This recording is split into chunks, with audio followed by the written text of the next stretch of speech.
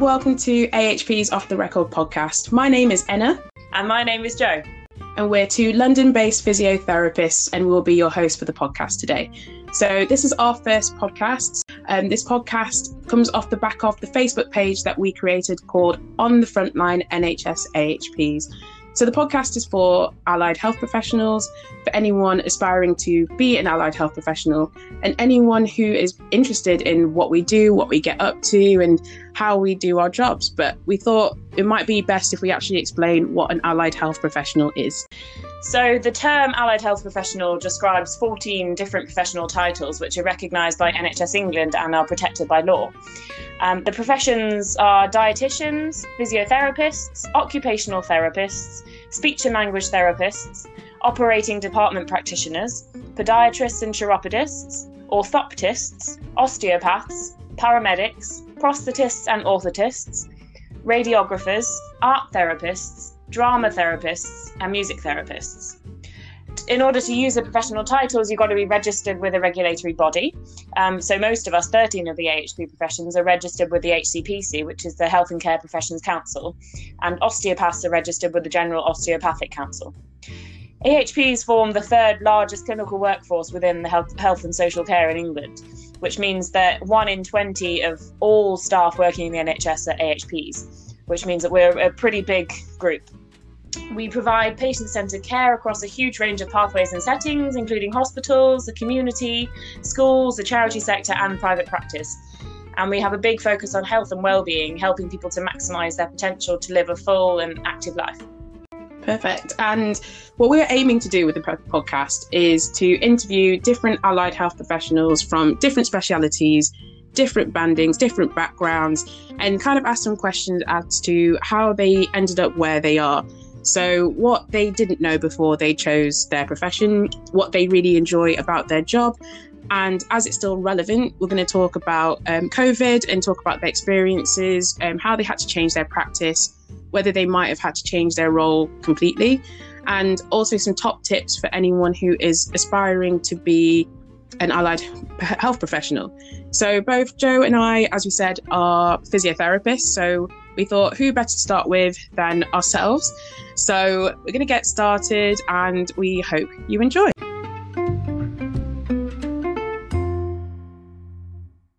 Okay, so let's get started. So we thought we'd start by discussing how we both got into physiotherapy. Jo, do you want to go first? Yeah. So my plan throughout most of my time in school was that I was actually going to go to drama or art school.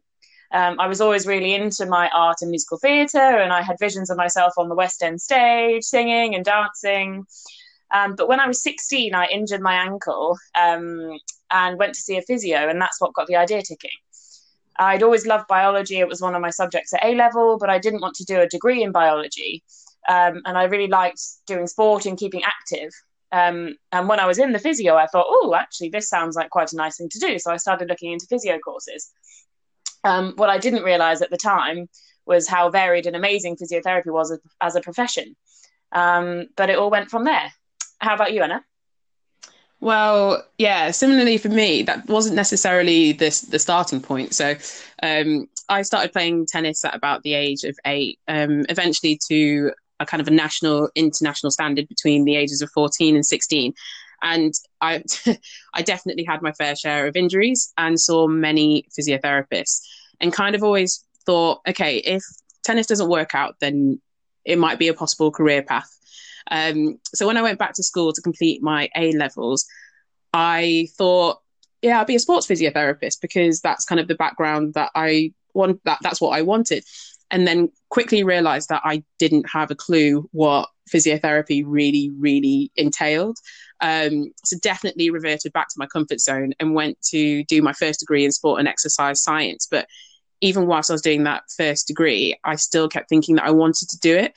And then, unfortunately, due to kind of family circumstances, there was like an illness in the family, which meant that they had to be seen by respiratory physiotherapists. But I never knew that that was even an option or even part of what physios did. So it kind of piqued my interest. And I did some work experience at my local hospital, discovered a bit about physiotherapy and occupational therapy, blew my mind. I was like, went home, was like, do you know there's something called occupational therapy as well? Which kind of was like, oh, that's a new thing.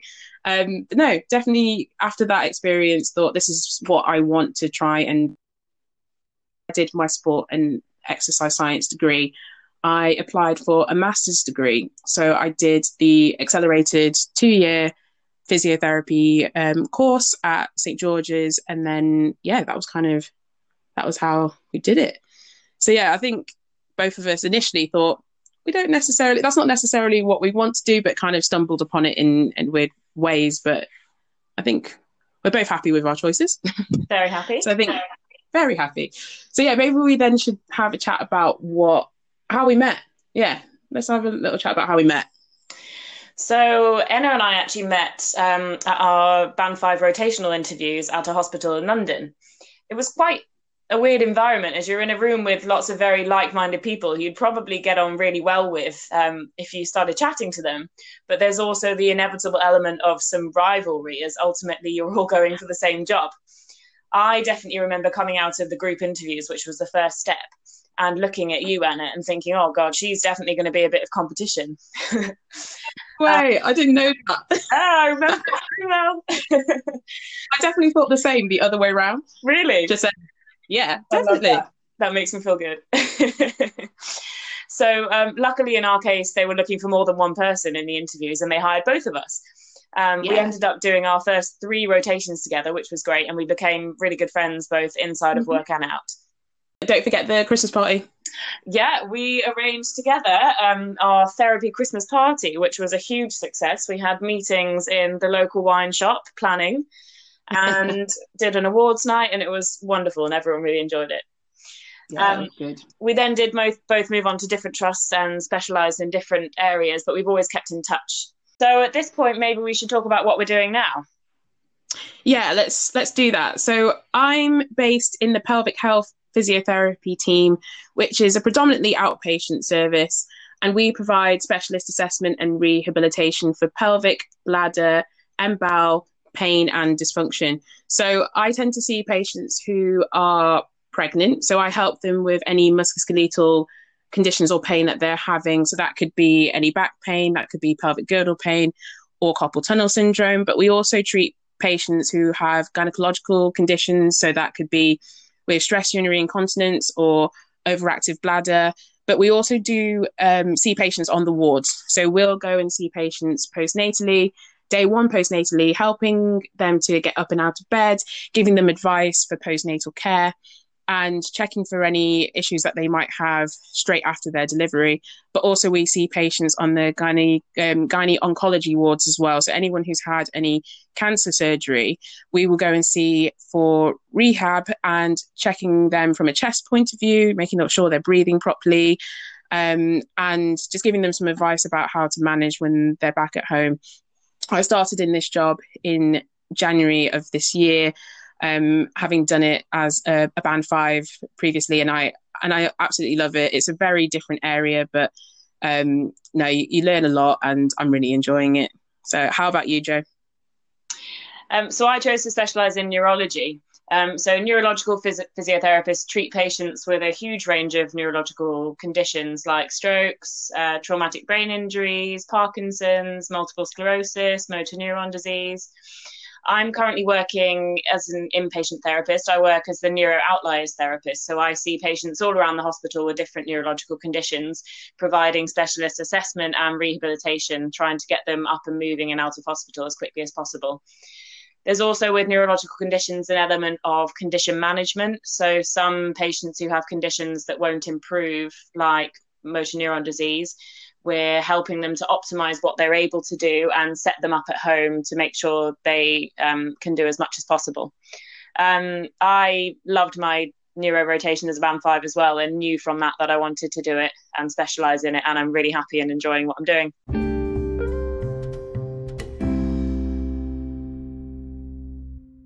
As we said at the start of the podcast, this podcast comes off the back of a Facebook page that we started at the beginning of lockdown called On the Frontline NHS AHPs. This kind of came from an idea when I was back at home. So around mid March time.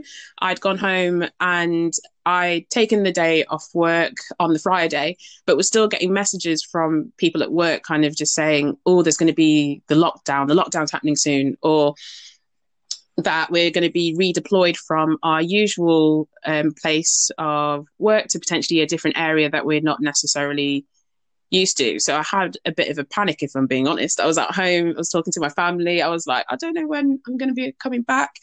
A bit worried, but actually, thankfully, my brother was like, this actually could be a really good time to try and do something that you've never done before and kind of push yourself out of your comfort zone.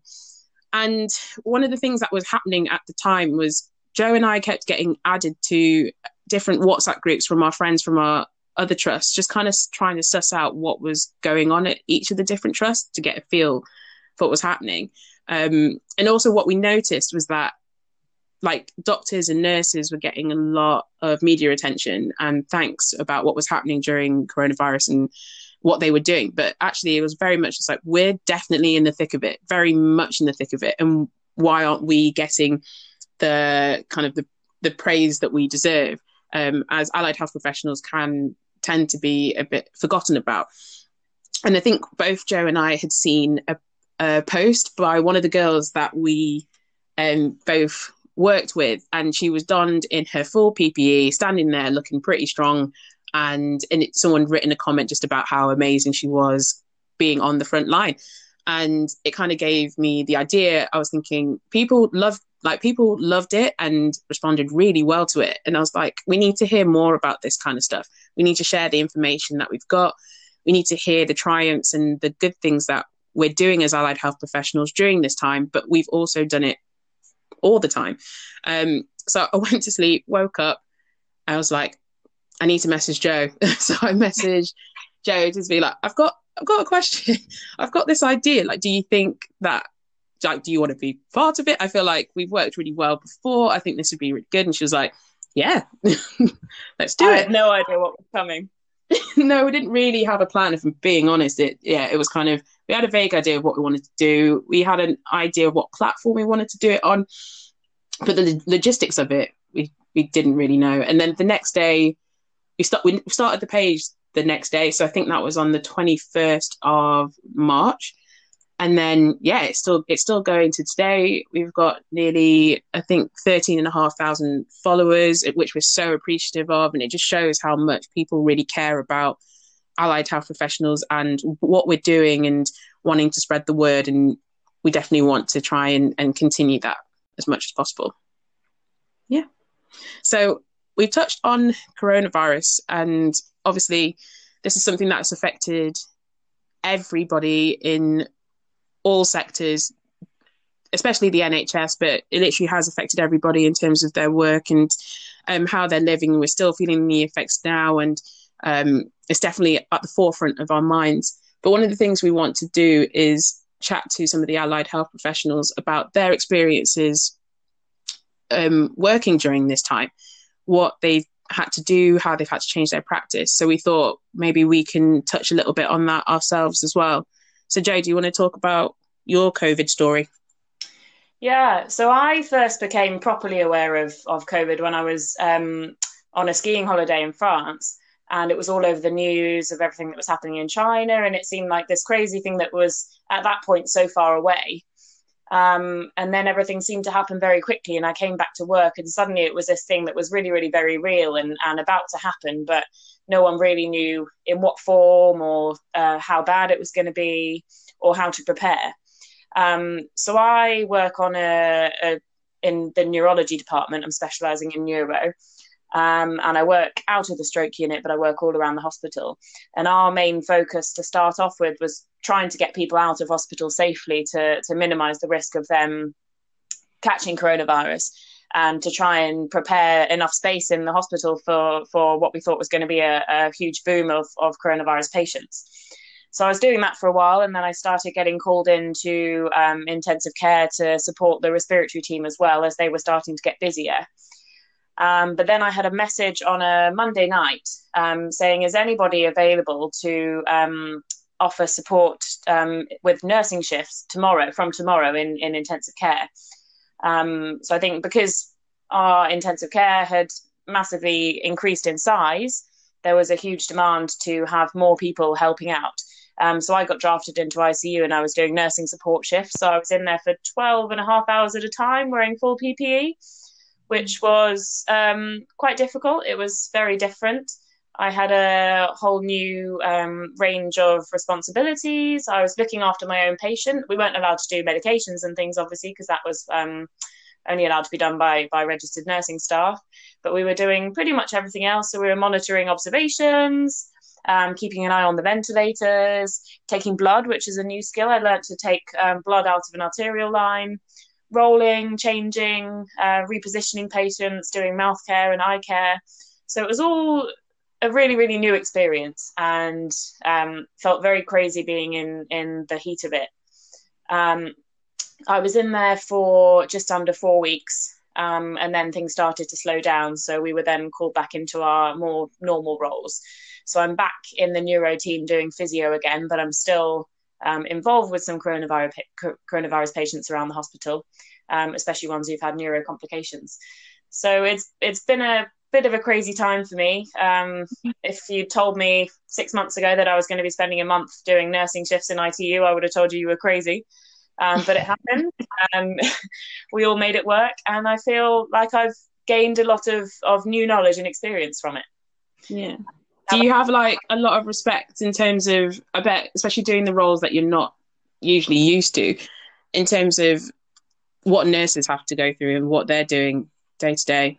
Massively. And I think in terms of my awareness of helping the nursing staff, for example, when I go into ITU now, because I think we often as therapists come in and do our treatment and then disappear, and we might leave the sheets in a bit of a mess, or get them to disconnect all these things and then forget to ask them to reconnect. So I'm much more aware of the amount of responsibility that the nursing staff have in there, and the number of things that they've got to keep their minds on the whole time. And I also think just me coming in as a physio, I'm now much more aware of things to look out for and different medications and the different machines. So it was a big eye-opening experience. Because I know you spent a lot of time in ICU as well, didn't you, Anna? Yeah, I did. But I started in this team in January after completing the Band 5 rotations that Joe and I did together, as well as some Band 6 rotations, and then started in my new trust in January. And then this all kicked off maybe about March time, so I was 3 months into my new trust. So I think when I started this, I wasn't expecting about 3 months in to be redeployed into a whole new area. So it was very different. So I was at home, as I said, when we first started this page, and I kind of got the email saying, you'll be redeployed to ITU, to the respiratory team. And I was kind of just like, okay, I've done respiratory before. It wasn't necessarily something that I'd specialised in. It's something that I found quite interesting. But I think there was definitely that initial fear of having not done it for a while, and then knowing that this was going to be such a big thing, and the patients that we were going to be looking after, they were, at the time, we didn't really know a huge amount in terms of how patients were going to react to COVID, what their recovery was going to be like, what our involvement would be, especially on ITU. So there was a lot of unknowns. So when I came back, I started in a completely new team. So I've been on the outpatient side and then went into inpatient. So it was a completely new therapy team, and I was meeting a lot of new people. So that was a bit daunting as well, just getting used to and getting to know people that I hadn't necessarily met before. But they were absolutely amazing. I honestly couldn't have had a better team during that whole situation. But basically my responsibility was I was helping remove and clear phlegm and sputum from patients' chests and when they were ventilated. So if patients were ventilated, the ventilator was doing the breathing for them, which means that they're not able to cough and clear themselves. So if there was any sputum or any phlegm sitting in their chests, that could make it a lot harder for them to breathe. So it was my responsibility to help clear that in different ways.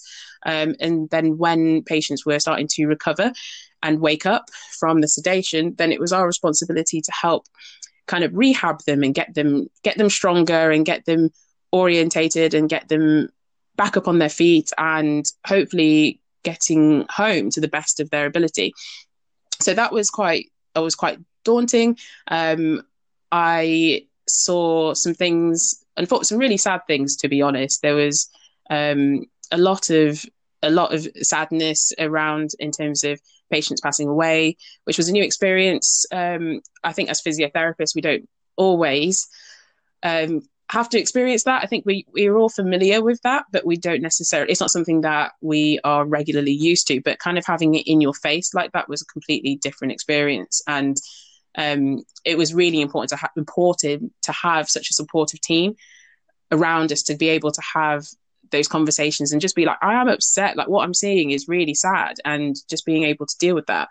And then just kind of the more acute respiratory side, I learned so much, and I'm really grateful for my leads and my seniors in the team who really supported me. We had laughs, we had tears, we had a lot of chocolate.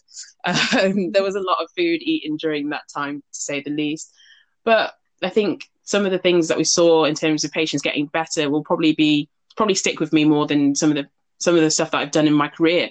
And seeing them really get better, helping them orientate themselves. They didn't have a clue what was happening. Some of them had been ventilated for, I don't even know, like 4 weeks or so, waking up and being like, what is going on? Why am I so weak? Why can't I stand up? And just having to have those conversations and those explanations was really difficult, but also just reassuring them was also so amazing. And as Joe said, you work so closely with the doctors, work so closely with the anaesthetists. We worked really closely with speech and language therapists, and we kind of just worked together as a big team and made good plans every morning. And yeah, no, it was a mixed experience. It was a good experience, a sad experience, but it's one that I definitely won't be forgetting for a long time.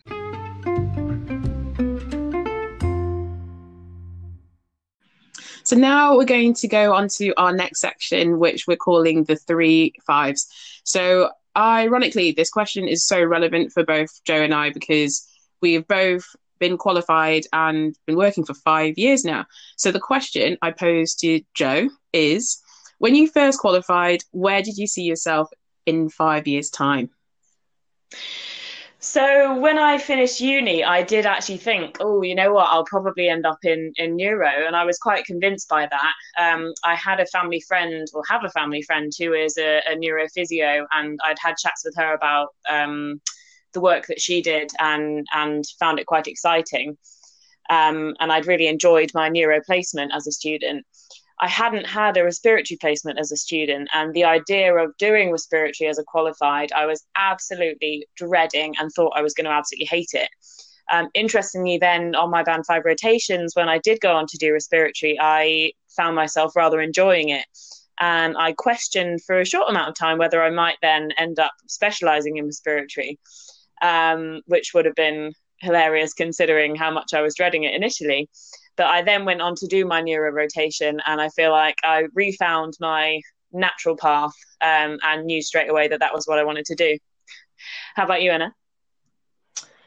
If I'm being really honest, I didn't have a clue. I think when I first started, I just didn't want to hurt anyone. I think when you finish as a student and you first start, it's crazy that you all of a sudden have this responsibility in terms of what your decision is what goes. So you, like, not having your notes countersigned anymore, and like your decision is definitely the one that matters. And that was all I was thinking about when I first qualified, was just, let's just get through these rotations. I think I was also one of those Band 5s that enjoyed most of my rotations. So all the ones that I did, I could kind of see myself doing them, but it wasn't until I became a Band 6 and had done some other rotations for a bit longer that I knew that pelvic health was what I wanted to do. And I'd done that as a rotation as a Band 5 for about 8 months. It was a bit longer than the usual ones, and I absolutely loved it. I just didn't know that that was part of physio. We had an hour lecture at uni about it. Can't say I massively knew much about it after that, but from what I saw in my rotation, I thought that's definitely, yeah, I think that's something that I want to be doing. So if it hadn't been for pelvic health, what would you have chosen? Ooh, that's a tough question. Really putting me on the spot there. Um, I think I think it would have been A&E. So I did, A&E.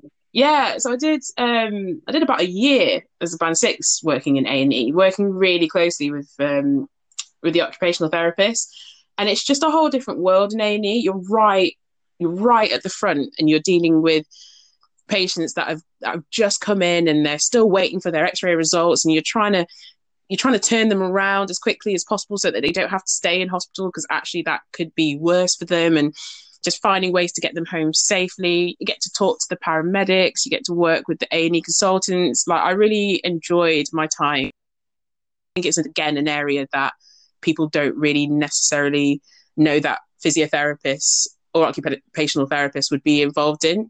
So I think if I wasn't doing pelvic health, then it would have been A&E. How about you? Hilariously, I think it probably would have been respiratory.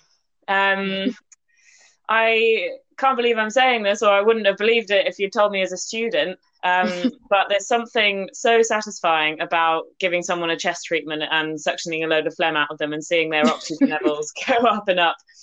I also really enjoy being in the ICU environment, providing rehab and therapy. But you never know, I might be able to find a way of doing neuro ICU work in the future. We'll see. Yeah, why not? Why not? Okay, so the next bit of 5 questions is 5 things you didn't know about physiotherapy before you started your course. Oh, yeah.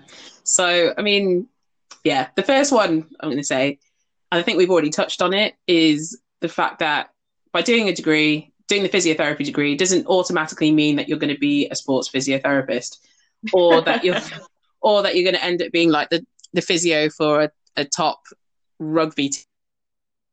Not that you can't. If you do the degree, you can do that. But there's so much else involved in physio that you do. I think you end up getting quite intrigued about different areas, and you get exposed to so much that actually it's probably, you kind of steer away from that sometimes. But I definitely, going into studying, I definitely thought, I was like, that's what's going to happen. Definitely going to be sports. Oh, yeah. Yeah, I would say, leading on from that, I had no idea just how specialist physio could be. Like, even within specific specialties, you can specialize in something so specific as, for example, in neurospasticity. Like, there are physios whose sole role is to run a spasticity clinic and look after patients who have problems with spasticity. For anyone who doesn't know, spasticity is a problem that some patients with neurological conditions get, where there's increased tone in their muscles, and it can cause problems with things like walking, moving their arms, and needs quite a lot of specialist treatment. And it's amazing just what physios can do. Yeah, I mean, as a pelvic health physiotherapist, is pretty specialist as well. And I guess I wouldn't have found that out if I hadn't have gone down the route of working within the NHS and doing all of our rotations. We wouldn't have been exposed to all of that. So I think that's definitely a good thing. And my next thing that I didn't know before starting studying was how many women are in the profession. I think when you first start physio, you think of, like, especially when you were looking more at sports, you kind of like you see all the physios in these sports teams, and they tend to be like these men like running around. There's definitely women in there, but you do tend to see majority men. But like within the NHS, there's so many women, which I think it's so good. Like I think it's really good. Also, probably not a bad thing if you're a male wanting to join the profession. Just saying. But, but no, I was actually just quite surprised by that. Yeah. My next point would be, I didn't realise how important physios can be within a team in terms of making decisions. we play a hugely important part in meetings with other members of the multidisciplinary team. And assessments and recommendations that we make can often make a huge influence over decisions that are being made about what happens with a patient, whether they can go home, whether they need referrals to other specialist services. I had no idea that we played such a huge part in that side of things. No, definitely. And wait, we're on the last one? I think on 5. Yeah. Yeah. So I think, Joe, I think you might have mentioned this already, but phlegm. Like, I didn't know that was going to be a thing. Didn't know that actually you would end up really enjoying like clearing phlegm, even the word phlegm. It's really not the nicest word, but there's something so satisfying about helping a patient that can't do it themselves, helping them clear some phlegm out of their chest so that they can breathe a bit easier. That might not be the case for all physiotherapists, but yeah, definitely it was an element that I was surprised about that would actually be quite a satisfying thing. Yeah. No, definitely. So satisfying. So, Joe, the 5 things you enjoy about your job. I love that it keeps me active. At work, I'm always on my feet. It's very hands-on with patients. There's a very limited amount of computer work. So I'm walking around all day. I can't think of anything worse than having an office job, sitting at a desk. I apologize to people who sit at a desk for their job, but I just couldn't do it. So I love that. How about you? Yeah, I'm the same. I couldn't, I find it hard. Like, even when we have a bit more like admin time and I'm having to sit, like I have to get up, I have to stretch, walk around, do something. I'm just not used to being in one position for a long time. So I think, yeah, that's really good. One of mine is the fact that we're problem solvers. Like we're almost like detectives in some way. Like we're definitely trying to figure out what the issues are, like providing solutions. And I really enjoy that. As you said, no day is ever the same. Loads of things tend to crop up, and just trying to find a way that to solve these problems, but with the patient's interest at heart and making sure that they're getting the best care that they deserve. And no, I'd really enjoy that. Yeah, I agree. And that kind of leads on to my next point, saying no 2 days are ever the same. I think particularly in neuro, I'm always coming across new conditions. I get a bleep and I've got someone saying, oh, can you come and see this patient who's got this condition? And I think, well, I've got no idea what that is, but I'm going to find out. So I'm constantly learning. It's quite exciting, having so much to learn, and it's always keeping me interested and busy. No. My next thing is probably less clinical. It's more the social aspect. I think as physios, we're quite sociable people. Not even just that, I think it's an allied health professional thing. We work so closely together, like so closely with patients and in the offices. And I feel like we're always bringing chocolates. I think I've mentioned chocolates before already. Shows where my head is. Even baked goods. We like baking, Christmas parties, like just having a drink after work. Like I think because sometimes the stuff that we have to deal with is pretty tough. It can be really sad at times. It's good to have really close team members that you can fall back on and have those conversations with, and even after work have a bit of a debrief, but also not even debrief about work, just kind of talking about life. And I think the nature of our jobs and how close we are to patients and each other means that we're quite a sociable profession, which I really appreciate. I think you're so right. I'd honestly say some of the best friends I've made after uni have been people that I've met at work. And It's so nice being good work colleagues, but also just having a real friendship and being able to do fun stuff that's completely unrelated to work with people you work with. It's great. My last point, which is kind of a sociable thing as well, I just love the relationships that I build with patients, and having the opportunity to meet so many different people from different walks of life and different backgrounds and hear their stories. I think particularly in such a therapeutic profession, you get to know people really quickly, and in order to assess them properly, you have to know pretty much all the details of their life. And I think it's a real honour to have that trust that someone will let you into their life so openly. And it's just incredible to be able to meet all these different people and get to know them and try and help them. Yeah, I completely agree. And we, as you said, we get the pleasure of being able to spend a bit more time with our patients face on, and the stories they have, and you can really build that rapport. And yeah, no, it makes the job like so much more worthwhile. Definitely.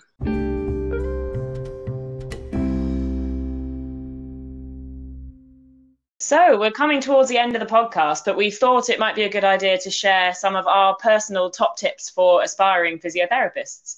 Yeah, so I think what's really important is to talk to people, talk to physios. We live in a day and age where social media is so prevalent, and people are really willing to offer help and advice. So yeah, contact people that you know, that you don't know, that you see as potential role models. Have a look at things, like have a look at our Facebook page, have a look at the Chartered Society of Physiotherapy Twitter and Facebook page as well. I know there's a lot of student forums, there's some student podcasts. Just, yeah, really talk to people and get a feel for if this is what you want to do. And if you can, try and get some work experience in some hospitals or some outpatient clinics. And I think you'll find that you'll really love it. Yeah, I think you've covered most of it there, and I would just say it's a great career. So if you're interested, go for it. If you know a physio personally, then maybe try and have a chat with them to find out more, or get in contact with physios in your local area. As Anna said, try and get some work experience, or if you're struggling and are looking for some more information that you can't find online, you could even pop us a message if you have any questions, and we'll help if we can. Good, so that's it. We're all done. Thank you so much for listening. We really hope that you've enjoyed this podcast. As I said, it's our first one, so we're trying to work it out, but we really appreciate it. If you've gotten this far, we really appreciate you listening the whole way through. If you liked it, then please subscribe to hear more from us. What would be really good is let us know your thoughts on any of our social media platforms. So whether it be Facebook, Twitter, or Instagram. And also we're looking for people to interview. So if you know anyone that would be perfect for this podcast, then please email us on frontlineahps@hotmail.com. And we will see you soon. Bye-bye. Bye.